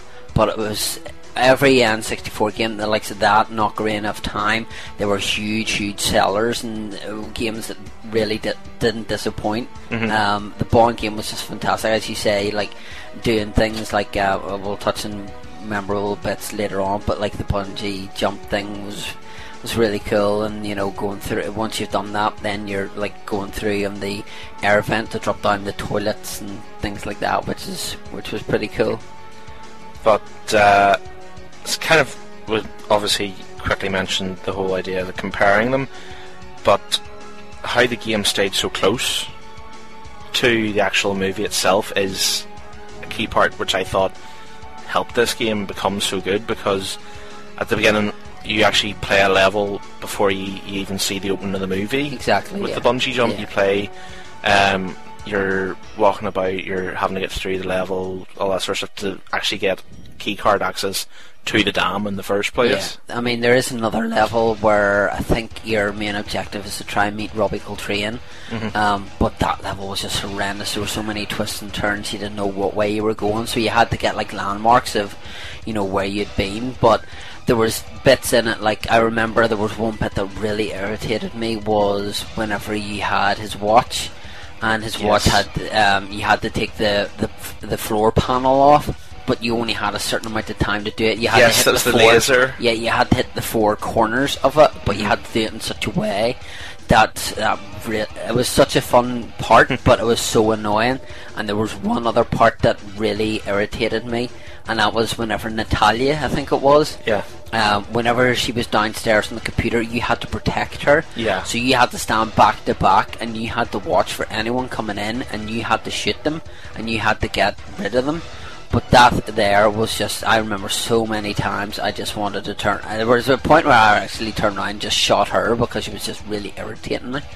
But yeah, as I say, like the laser thing with the floor panel, I just thought that was brilliant. And then setting the mines, or setting the mines on the big cylinder things like they do in the movie, and then Bond says, you know, Alec, there's a draft, and then General Aramov has 006 and has a gun pointed at his head, you know, just things like that. That twist was pretty darn good. Just things like that really made it, you know.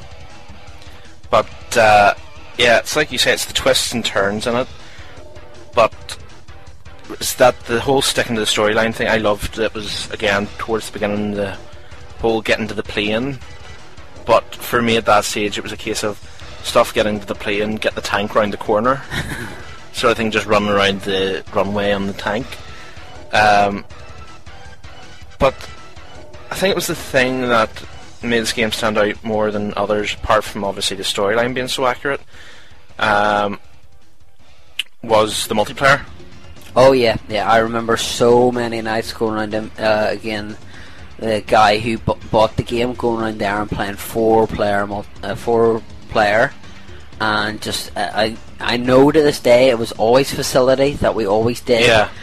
Nobody was allowed to be Odd Job because Odd Job was smaller than the rest of you. You weren't allowed to use the golden guns because that was one shot and you were killed. Everyone knew where to this day, I still remember where the body armor is. If you were to put that on and say, where's the body armor, I could walk you straight to it, because I played that level so many times. But it was such fun to do, and for me it was probably the first time, you know, like before the likes of say the Call of Duty and all that stuff, it was the first like first person shooter that I played multiplayer. Yeah, because you could nearly say that it was the sort of inspiration that you see with the likes of games of Call of Duty now, the whole how multiplayer was such a big part of it. And again, like I was saying about, I played it with a friend when he had it before I had a 64. It was always going around, meeting him, playing it again. Facility, because I don't know what it was about that level. It was, you just loved it. It was great fun. And like you said about the body armor, I always knew where the golden gun was because I was cruel and would do that. Yeah, it doesn't really surprise me though that you go after the golden gun. You know, like chances are, if it was a multiplayer, or not a multiplayer, but a cooperative thing, you would have shot your cooperative player in the back with the golden gun and went, I win. A wee bit like our experiences with Resident Evil. Yes. Me shooting you in the back with my shotgun. Yep. But good crack anyway. So it is. The one thing we mentioned, Call of Duty there, and how it kind of would have been a forerunner for Call of Duty. We should ask, if this was released today, would it be considered a good shooter? It's hard to say because it is a totally different style to what we expect from games nowadays. Yeah. But it's still a case of, does it have the formula? I honestly don't know if it would, because you expect so much from games now. I'm not saying that back in the N64 games you were you didn't know what to expect, but it was one of those ones that really just caught you by surprise, and you were like, whoa, this is really good. And then obviously they brought out GoldenEye in inverted commas on the Xbox, and it was absolute guff. Yeah, because that's the thing I've kind of seen with most James Bond games after this. James Bond. Most James Bond games after this have been a big letdown. Yeah. So because they released another GoldenEye on the PlayStation 2, and they released a GoldenEye on the DS. Yeah, there was like I can't remember. Someone Double Agent Under Fire was one of them, which wasn't bad, and then there was one that had Shannon Elizabeth. Yes. In it as well. I can't remember the title. And then there was the Bedingfield sister was in From Russia with Love. Oh, that's right. Yeah, but it was meant to be one of the better ones of recent history, but they all just kind of since this has went really badly downhill. Yeah, because our boss, he bought Quantum of Solace in the PS3 and completed it in an afternoon. I remember playing that and just thinking, this is really cool. Well, I still remember the Sunday in work where he was off the Sunday and he came in a couple of hours into our shift and was trading it in. It was just like, it's done, get rid of it. It's just like, oh dear, that didn't go down well. But that's kind of considered the typical thing with movie tie-in games nowadays. Exactly. It's unfortunate, especially for a game like James Bond, because GoldenEye had set the standard so high. Yeah. We're just going to have a big long pause here. This is quite funny now. Our next wee point, having talked about movie tie-ins being so rubbish when it comes to games nowadays, would you consider this the best game in terms of a movie tie-in? Well, yeah, because you have the likes of, say, the only other one that I can think of, and people laugh at me whenever I say this, the only other one that I can think of that would be, two that would be very good were Super Star Wars on the Super Nintendo and Aladdin on the Mega Drive. Fair enough. Ghostbusters, though, was a good game as well. But you love Star Wars because you're the big Star Wars fan? Yeah. Well, I just love that game on the Super Nintendo. I remember getting it for like 60 quid. Imported down in Stuart Miller's. 60 imported? Yeah. Yeah. Brave man. A brave man, but it was worth it. It was worth it. Yeah, it wasn't my money at that time. But yeah, I would have to agree that it would be up there when it comes to movie tie-in games, because it's hard to make a movie tie-in game because everybody expects so much having seen the movie. You know, the people have already been surprised by the movie, they know the basic storyline. Yeah. And the thing I think that goes wrong with movie tie-in games nowadays is that they know people have seen the movie and they realise they have to do something a bit different, and then it just comes out, you know, completely different. It may be titled the same as the movie, but it has no feel of the actual movie. But it's the kind of the same with, like, say, they bring out Resident Evil and then they bring out a movie to do with that game. Don't get me started. But then it's not based on that. Yeah. You know, because you don't really have the Chris Redfield, etc., etc. Same with, say, Super Mario Brothers, which was just totally pants movie, but an awesome game. So you do have the polar opposite of, you know, like, say, you do have the polar opposite of they bring out a movie and then they make a game out of it, but then they bring out a game, say like Mortal Kombat, and then they make a movie out of it. Yeah. And Mortal Kombat would be the best like game movie, yeah, that I could think of. Street Fighter was a major letdown in that department. Yeah, Street Fighter, the anime version was the like manga version was very, very good, but the Jean-Claude Van Damme cluster muck that was. Very true. Very true. Well, we've mentioned the Quantum of Solace game, PS2 game, so we'll jump to the big question and final question when it comes to GoldenEye. is it the best N64 game? No. It's up there. It has to be in, say, the top 5. Yeah. But for me, there is still there's still one or two games, more original games, in fact, of obviously with Nintendo characters, Mario or a Donkey Kong, that would come out above that. But for something that has never really, you wouldn't consider them a video game character. Yes. For that, they do very well. We'll tell you what we'll do, right? Because obviously we think it's one of the best games on the N64. What we'll do is on the Pop Culture Network, on the forums, whenever this airs, what we'll do is we'll do like a little section to do with the best 5 N64 games of all time. That'd be good. And see where this polls. Obviously we'll try and do it, so we actually have polls, and then, we'll get people to vote and see where it comes, and then we'll, obviously Bond will have some stiff competition from the likes of Mario, and as you say, Donkey Kong and Mario Kart, Yoshi's Island, Diddy Kong Racing, Shadows of the Empire, that kind of thing. So there'll be plenty to choose from. Yeah, obviously we're not going to be put in every N64 game there. Pilot Wings.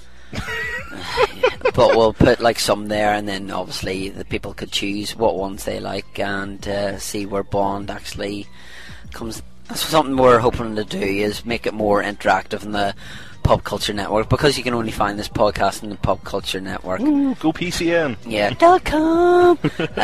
We'll do it that you go to the forums, and we'll talk about something whenever we're wrapping up of something that we're possibly looking into doing anyway. Yep, absolutely.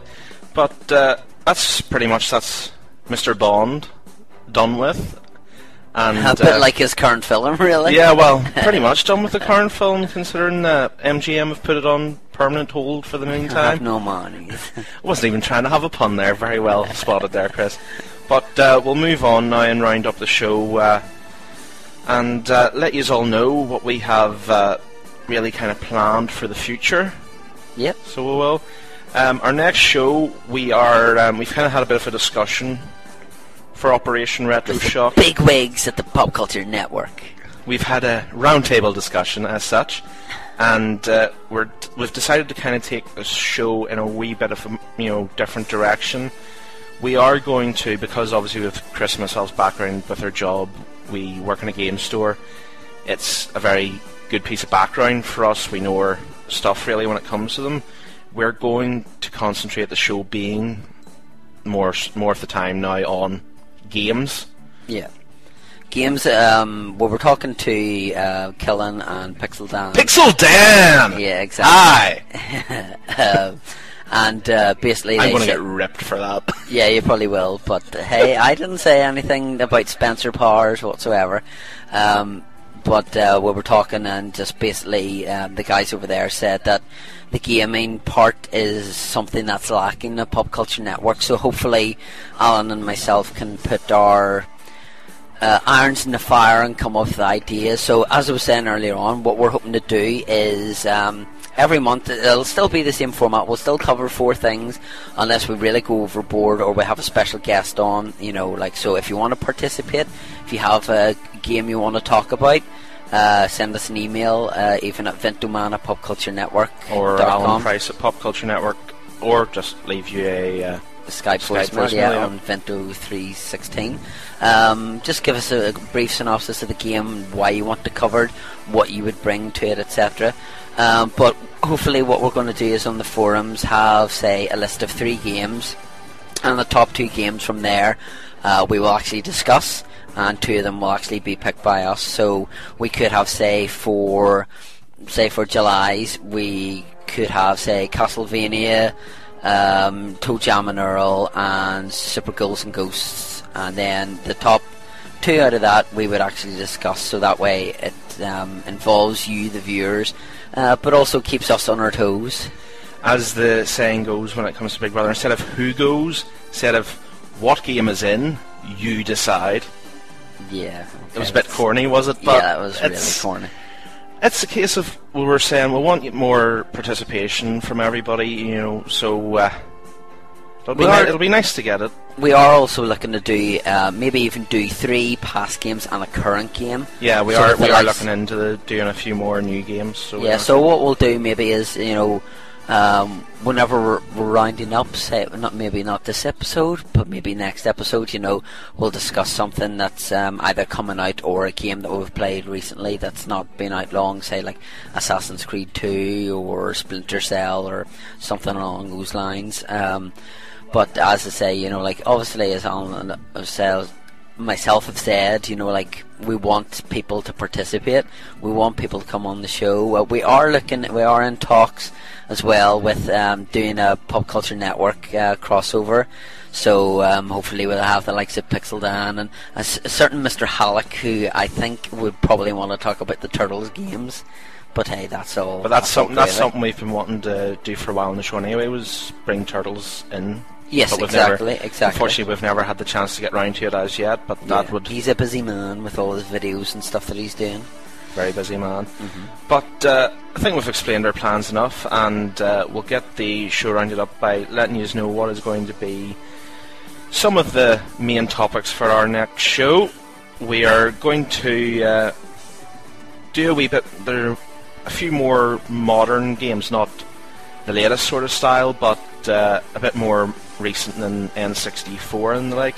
We will still do a wee bit of older, but our first game we're going to try and look at next show will be a favourite of Chris's, Animal Crossing. Yay! On the GameCube. Then we will have the fantastic Super Mario 3 on the NES. That's an awesome game. Awesome, but don't let them wait. That game sucks. We should not be talking about Super Mario. It's not 3. getting covered.